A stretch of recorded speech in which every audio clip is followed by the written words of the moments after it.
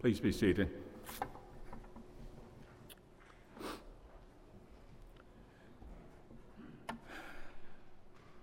As Christians, we are saved by grace and by the redeeming work of our Savior on the cross. However, as pilgrims on the pathway of life, we sometimes sin through thought, word, or action. When we do, we must repent and seek His forgiveness. We do that now through confession.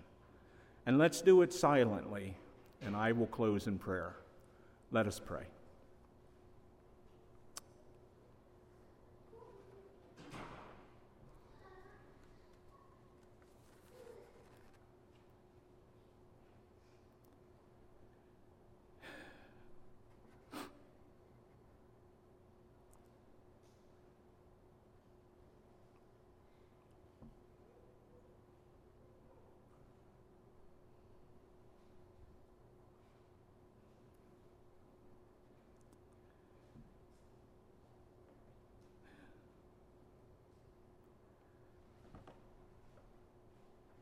Father, you are an awesome God.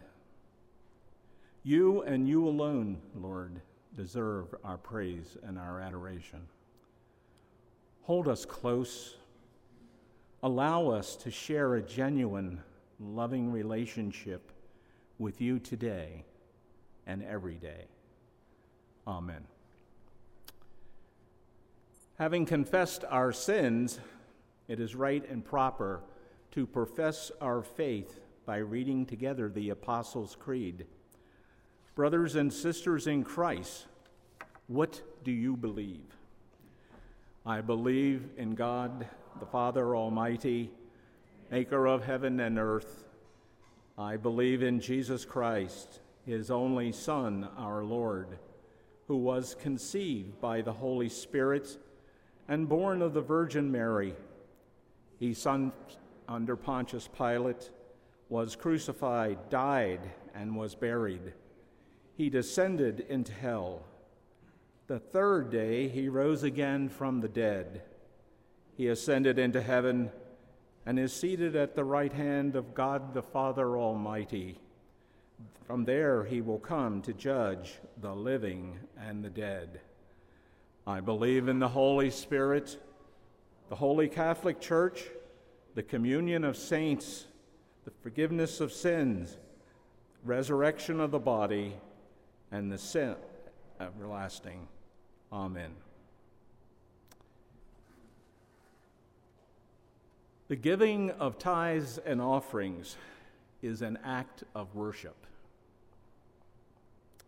We receive them by mail, online, or in the black collection box in the rear of this auditorium.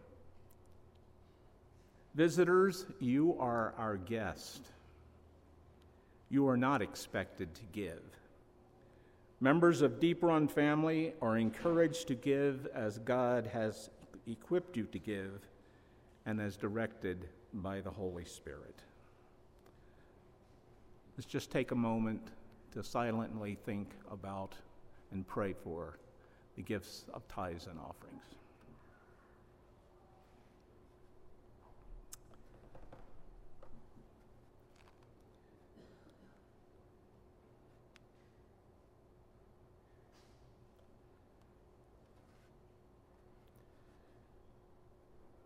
Just a reminder that last month's stewardship update is printed in today's bulletin for your review and information. Let us pray together. Father, we pray that the tithes and offerings received this week will be used to your glory. Bless the work being done in your name by this congregation. Use the ministries of this church to extend your work both here and abroad.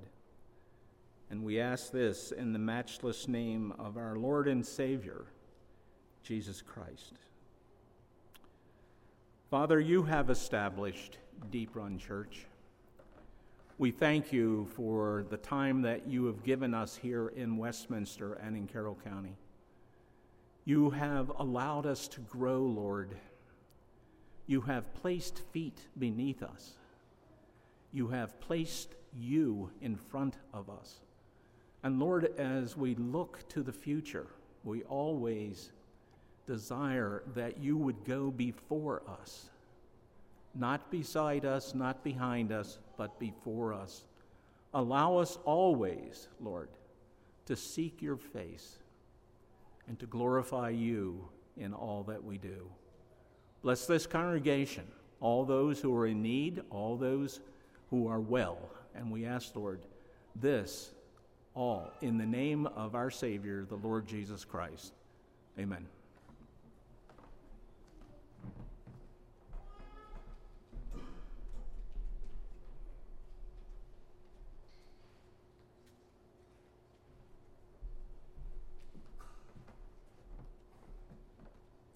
Good morning. This morning we're reading from Luke chapter 4, beginning in verse 31.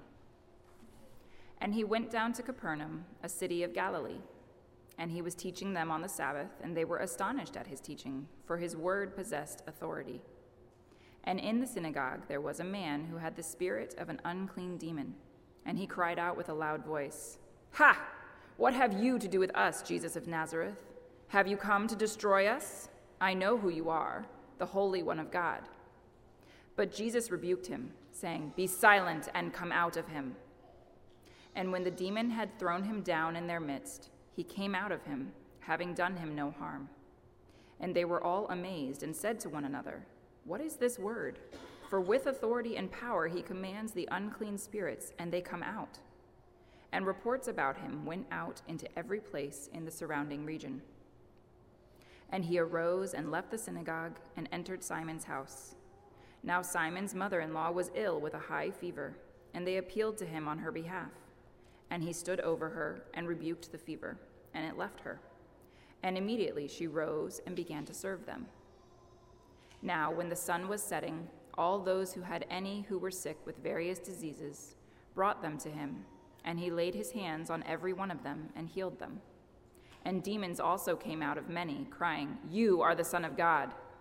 But he rebuked them and would not allow them to speak, because they knew that he was the Christ. This is the word of the Lord.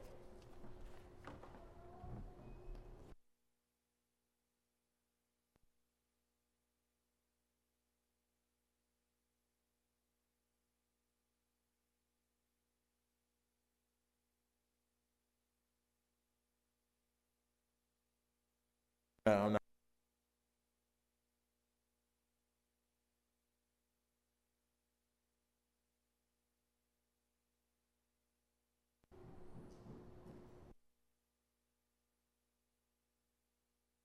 Oh, well, there we go. All right.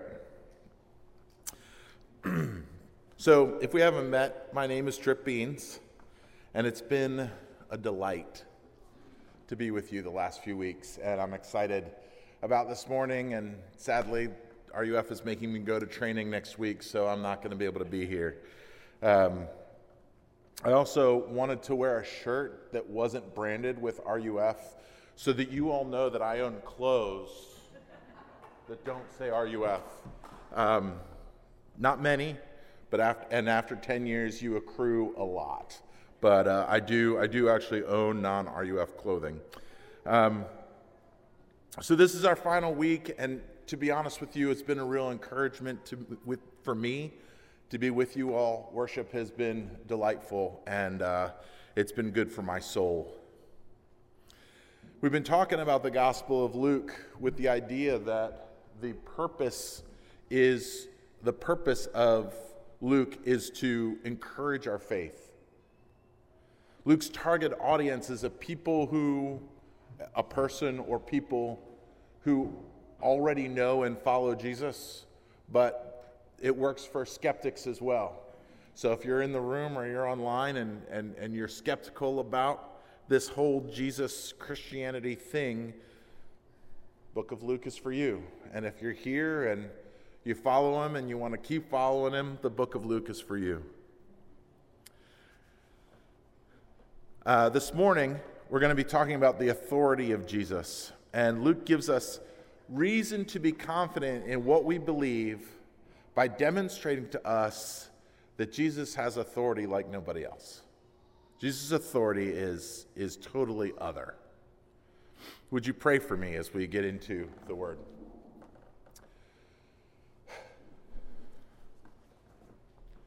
Lord, we come to you with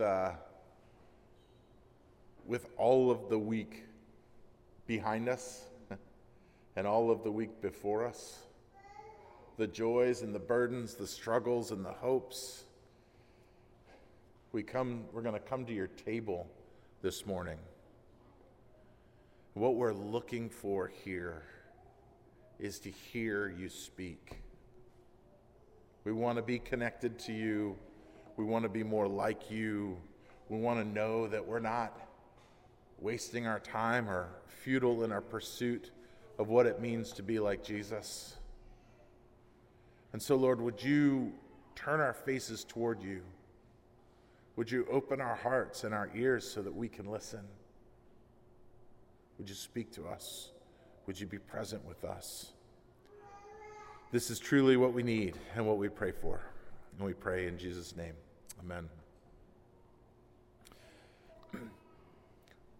When I say the word authority, what do you think of? It's actually kind of funny. As I was working on the sermon this week, I had to look up a definition for authority. I mean, I know what it is, but to put it into words is a little challenging. Have you ever asked yourself what authority is? Is it the people that tell you what to do? Is it the system that holds everything in place? It does seem odd that we need some sort of definition for this, but I needed one. Authority can be defined as the power or right to give orders, make decisions, and enforce obedience. I thought the standing up and sitting down was great. I might try that with college students. A few months ago, I got into the Amazon Prime video series called All or Nothing. This is a documentary on the English Premier League soccer, and the first season is all about the team Manchester City and their coach, Pep Guardiola. Now, I am very aware that most of you don't really care about EPL soccer and have never heard the name Pep Guardiola. Although I think if you lived in Europe, everybody's heard of Pep Guardiola. But what you need to understand is that Pep has revolutionized the sport. The way he coaches his players to move the ball and themselves on the field has changed the game. I'm a former player, I'm a current coach, and when I hear what Pep says and what his teams have accomplished, he has authority in my mind that other coaches don't have. He's done something nobody else can do. I'm going to try the things that Pep says because they work. Because I sit there and listen and go, whoa, that's crazy. Authority is a pervasive idea in our culture. You go on social media for just a few minutes and you'll find authorities on fitness and health, on money management, relationships, organization, travel, and this doesn't even begin to hit hot topics like politics and sex. We know what it is like to hear people speak with authority, and we know what it is to hear people speak with what I'm kindly listing as ignorance. We've heard both. We have a peculiar relationship with authority, too. We both want it and hate it at the same time. Tim Keller, in his book, Making Sense of God, gives us insight to our relationship with authority through the singing of the national anthem. He says of the national anthem, the climactic phrase comes to an elongated high note, "O'er the land of the free," and everybody begins to applaud.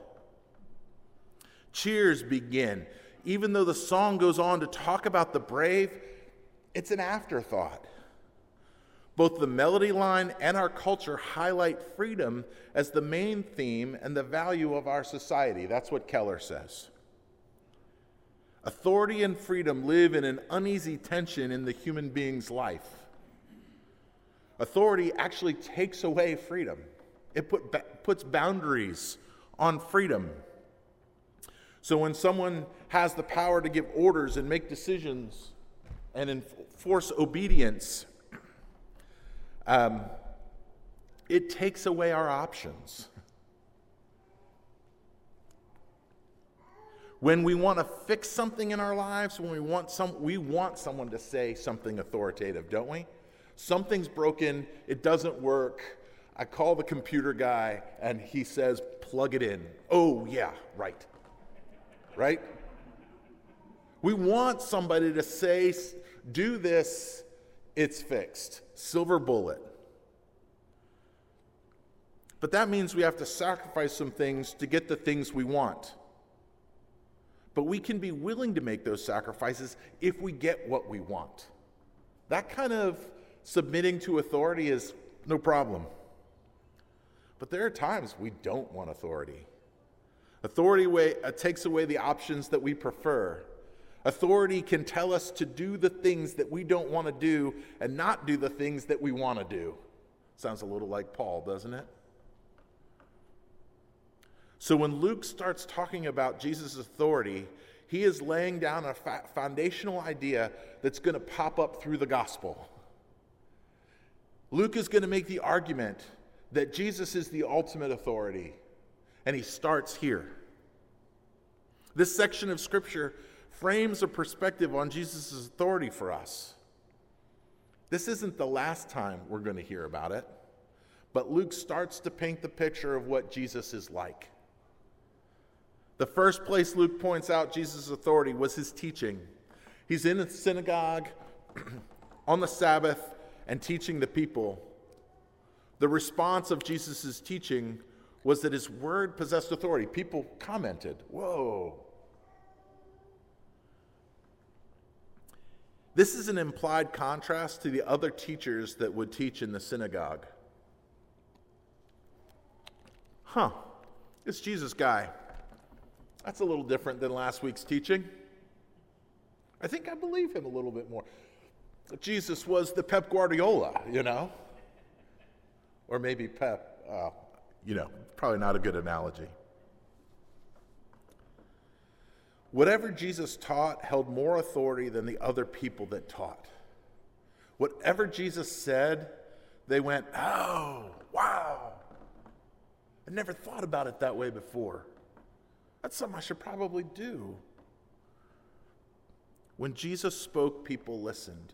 When Jesus spoke, people thought, that makes sense. Often in the New Testament, words are accompanied by activity, and actually Luke records this a lot through Luke and Acts. When Jesus speaks, when the apostles speak, there's something that goes on with that to demonstrate that the word spoken means something. In this case, Luke records 3 significant moments that put some definition on Jesus' authority for us and for the people that were there. In all 3 instances, Jesus comes upon a situation where his authority can make a difference. Something that makes his authority so different than other authority that we find in our world is that his authority has compassion. Let me say that again. What's different about Jesus' authority than other authority that we find in the world is it's loaded with compassion. Jesus' authority is loaded with compassion. It's not just executed because I can do it. It's executed because I can do it and I care. Jesus takes action without strings attached. He doesn't ask for payment. He doesn't even ask that the people, if you look in this text, he doesn't even ask that the people that he helps follow him. He helps them because he can. So let's take a look. First of all, Jesus comes across a demon-possessed man.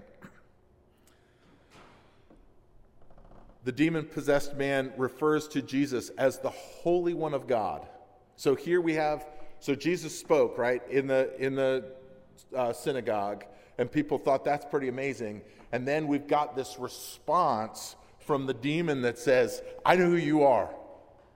You're the Holy One of God, which gives definition for everybody that's there. Oh, this is a big deal. This guy's different. This acknowledgement from what would be considered an enemy of God, that Jesus is from God, is significant. This was a public statement made in front of people. And then Jesus commanded the demon to be silent and come out, and the demon did. It's one thing for someone to stand up and tell people what to do, and it's another thing to stand up and tell an enemy what to do, and they do it. Particularly when we're talking about the cosmic level of things. Whoa, this guy's different. This caused astonishment. The people said, "What is this word? For with authority and power he commands the unclean spirits, and they come out." So Jesus teaches, that's a big deal. Jesus heals, or he casts out a demon. That supports the teaching that he was doing. The proclamation of the demon, the proclamation of the people, it's all adding to understanding what his authority is. The second clarification of Jesus' authority is when he heals Simon's mother. Essentially, they go to church, right? Jesus teaches at church, and then somewhere around church, there's this demon-possessed man. Casts out the demon. All right, let's go have lunch. We're all going to go to Simon's house. And when they walk in, Simon's mother is sick. It's a high fever. This is not a quick fix. This is actually, she's very sick. And again, Jesus gives commands, and this time to an illness. When Jesus speaks, people, demons, and illnesses listen. This is different than the authority Jesus had demonstrated before. Before, we were dealing with people, with demons. They follow instructions, right? I mean, most of the time, I tell my kids what to do, and they do it. Most of the time. 50%, it doesn't matter. When Jesus speaks, stuff happens. People listen. Demons obey.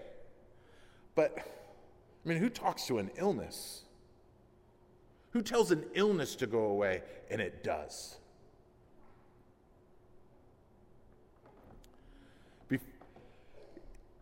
When Jesus speaks, illnesses go away. The third moment was a combination of the first two. Jesus, so they go to church, he heals the demon, he comes home, he heals Simon Peter's mother, and now everybody's showing up. They've had some lunch, they've been hanging out, resting for a little bit. Now he goes out, and everybody's coming to the house, and they're all standing outside, and he starts healing people and casting out demons. I'm not sure why Luke records this again. It seems the teaching and casting out demons and healing illnesses would be enough. But Luke wants to make sure we get it. Jesus speaks and it happens. That doesn't happen if you don't have authority.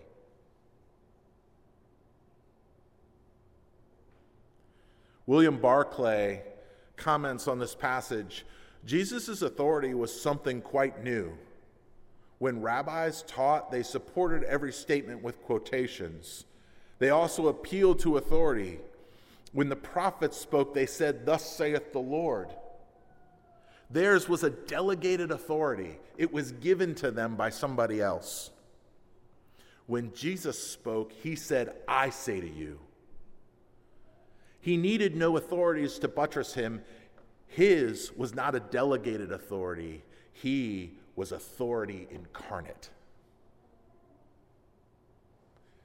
He didn't need somebody else to give him authority. He didn't have to quote other people. He didn't need that support because he is God. In this text, the responses to his authority are actually quite interesting. While Luke gives us a perspective on Jesus' authority, he also gives us insight into how people responded to him. We get 4 responses to Jesus' authority. The first is the response of the people that heard him teach. They found his teaching to be amazing. We've kind of talked about this. They recognized Jesus' authority. That's special. But they didn't actually recognize him in any other way. You don't read, Luke doesn't record that many people came to faith. He doesn't record, oh, this must be the Son of God. They're like, that's kind of cool. In a lot of ways, he was just a good speaker. He had some intriguing ideas, but that was where it ended.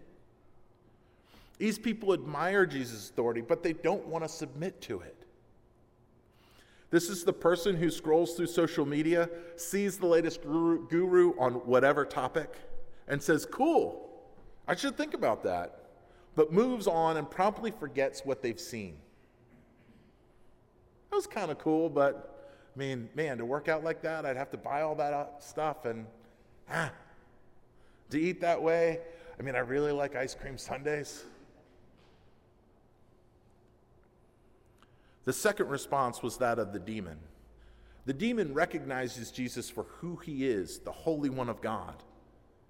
But the demon is in total rebellion against Jesus. He's there to do the opposite of what Jesus is trying to accomplish. There's no attempt to come under Jesus' authority, even though he acknowledges exactly who he is. Oh, the Son of God, the Holy One of God. Not interested, thanks. This is the person who does not want to change their behavior no matter what. This is the person who is told if you don't stop eating pork rinds, you're going to have a heart attack. But they just won't stop eating pork rinds. It's going to be my son. Anyway, he has an odd connection to pork rinds. The fourth response, I went 1, 2, 4. I did that on purpose. Is that of the people coming to Jesus to be healed. So after dinner, after hanging out at Simon Peter's house, all the people are coming, right? And it's interesting that Luke doesn't note any of their responses either. He talks about the demons again. He doesn't talk about the people. This leads me to believe that the people were generally that the people, generally speaking, were coming to him for the sake of the miracle. This isn't actually an unusual thing. We see this a little bit later in Luke when Jesus heals the 10 lepers, and 9 of them, woohoo, we're clean. Let's go see our friends. We haven't seen them in forever. It makes sense. Only 1 of them came back and said thank you. We see this when Jesus feeds 5,000 people. They're following him around because they want to see a miracle. He's a magician to them. This is not an issue of, hey, let's go hear what he has to say. I'm sure those people were in the 5,000. I want to understand more about Jesus. I'm sure they were there. But the general mood of the people was, show me something cool.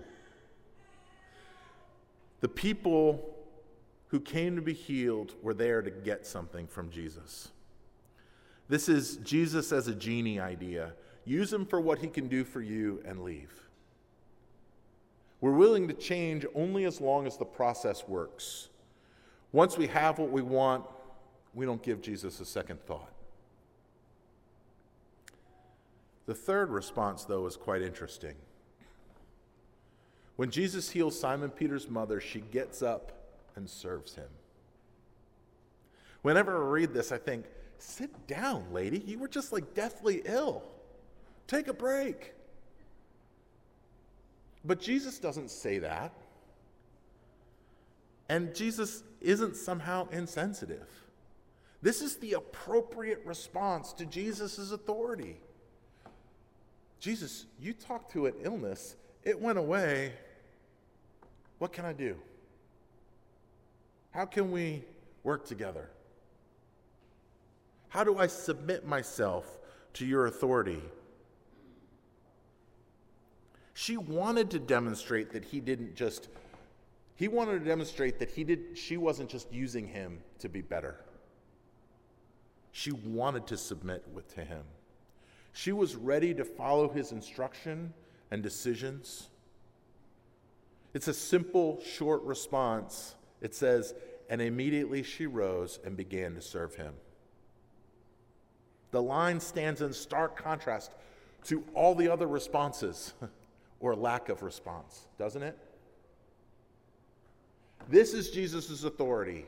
He speaks and it happens. And Luke is inviting us to consider our relationship to Jesus' undelegated authority. Do you admire Jesus' teaching, but kind of hold him at arm's length? Man, that sounds really good. I really like that forgiveness idea. Not sure about the tithing thing. I really like the love idea, but I'm not sure about the whole not sinning thing. Kind of cool. We'll see what happens.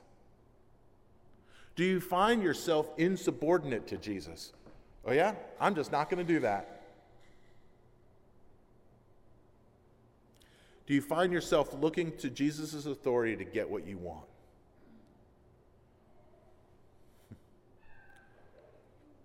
Do you find that your response to Jesus' authority is worship and service and love? Man, he talks, and I can't help but listen. I gotta do something. I suspect that y'all are a lot like me, and you're kind of a mix. There are days where I'm like a 4-year-old, cross my arms, dig in my heels, and And there are days where I'm like, man, that sounds really cool. I'd like to do that, but walk away and forget. There are days where I'm just looking for the silver bullet. Jesus, can you fix this situation? And I'm done. But at the heart of me, there's a desire to be more like Jesus, to serve and follow him. This is his grace and mercy to me. This is his activity in my heart, conforming me to his image. This is the reason that Jesus died for you, because we're a mess, because we're all these things mixed together. He's taking away the sinfulness that makes you somewhat interested, but ultimately doesn't want accountability. He's taking away the insubordinate, get out of my way, get out of my face type response. He's taking away the give me something and I'm done with you relationship to authority. And he's bringing you and me to this point where he heals us and we serve him.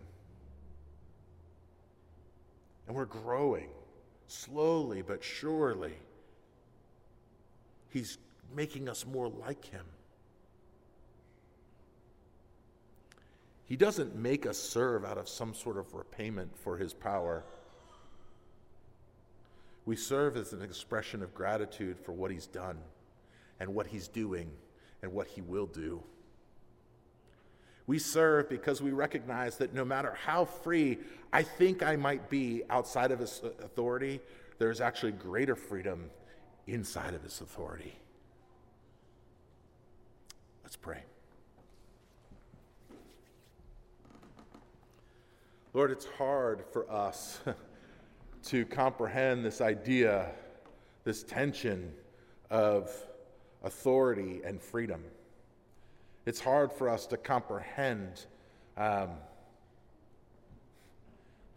to listen to you, to submit to you, actually gives us more freedom.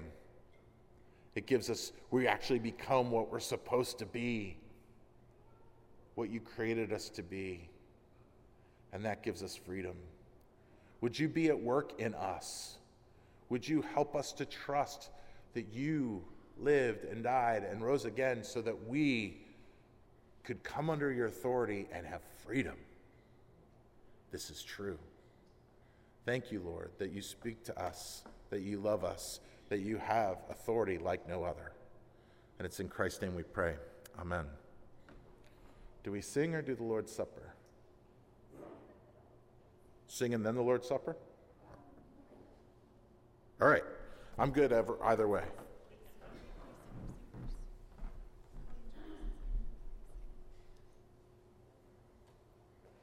We'll sing.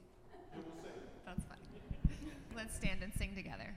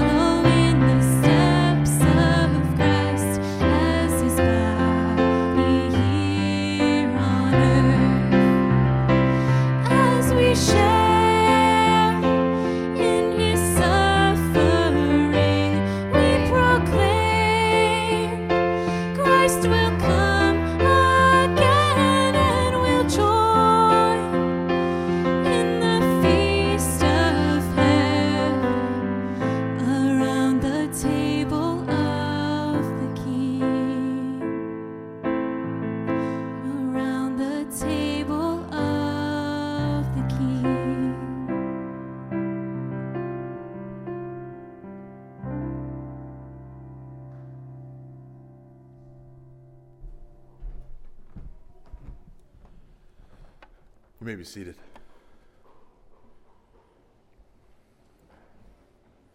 We celebrate the Lord's Supper for the same reason that Luke wrote this gospel. We celebrate the Lord's Supper so that we can have certainty concerning what we believe. In this meal, Jesus shows up. He's spiritually and really present with us. He's here with us. The sacrament reminds us that he has had compassion on us. In spite of our sin, while we're still sinners, Christ died for us. He has the authority to address the sin and brokenness of our lives and our world because he is the Holy One of God, and he is the only one that can address sin and brokenness of our world. In the process of taking these elements, we celebrate that Jesus died for us, and we demonstrate that we want to conform to his authority. Don't let your sin keep you away. Don't stay away because this just was not a good week. If it wasn't a good week, come knowing that he is at work in you. He loves you. Come, celebrate what he's done. Now, there is a difference between Luke's gospel and this sacrament. Luke's gospel is for everyone, but the supper is not. This is a place that the people who trust Jesus are reminded that Jesus died for them and that they should submit to him. If you don't trust Jesus, if there's no submission in you at all, then you should not take the sacrament. You should not celebrate the supper. But this is not a thing of shame. This is not a thing that we want you to feel guilty. No one's going to look at you and go, I can't believe they didn't take the sacrament today. We're really glad you're here. And we don't want you to feel uncomfortable not to participate. Instead of taking the sacrament, consider Jesus' authority. What questions do you have? What keeps you from trusting and submitting to him? And then find a Christian that you trust and ask the questions. They may or may not be able to answer, but we can find people that can. Paul says, in the words of institution, he says, "For I received from the Lord what I also delivered to you, that the Lord Jesus, on the night that he was betrayed, he took bread, and he broke it. And when he had given thanks, he broke it, and he said, 'This is my body, which is for you. Do this in remembrance of me.'" In the same way, he took the cup, and after supper, saying, "This cup is the new covenant in my blood. Do this as often as you drink of it in remembrance of me. For as often as you eat this bread and drink this cup, you proclaim the Lord's death until he comes." Let's pray.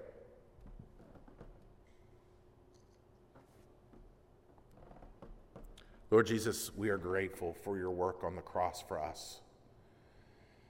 We're grateful for the supper that we take together to remember and to be encouraged in our faith. Would you fortify us and strengthen us for the days to come, knowing that you're making us more like you, knowing that you're slowly bringing us under your authority and kingship, and that we will find freedom there.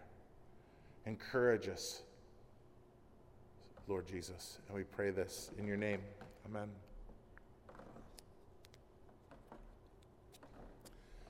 This is the body of Christ. It has been broken for you. Take and eat.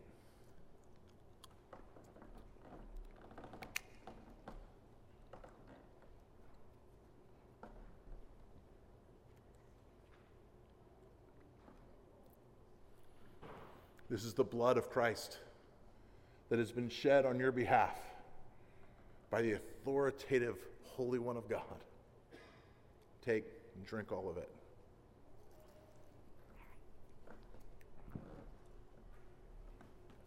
Let's pray. Lord, we're yours. We're trying to submit. Help us to do it better. Thank you for dying for us. We pray this in Christ's name. Amen. Would you stand for the benediction? Again, this is God's very word to you, his promise, his truth to you. Now to him who is able to keep you from stumbling and to present you blameless before the presence of his glory with great joy, to the only God, our Savior, through Jesus Christ our Lord, be glory and majesty and dominion and authority before all time and now and forever. Amen. Go in peace.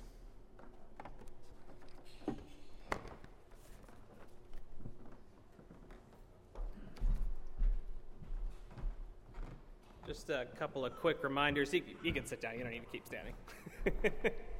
Just a couple of quick reminders. That a couple of emails went out that there's been a change with our online giving vendor. This was done because we actually save money in terms of the processing fees. So we're in the process of transitioning from our old vendor to our new one. There's an email that's been out. If you did not receive said email, please contact Cynthia Cook regarding that. Pastor Brian's sabbatical. He's on sabbatical for another couple of weeks. Lon Bishop, where are you at, is the elder on call for this week.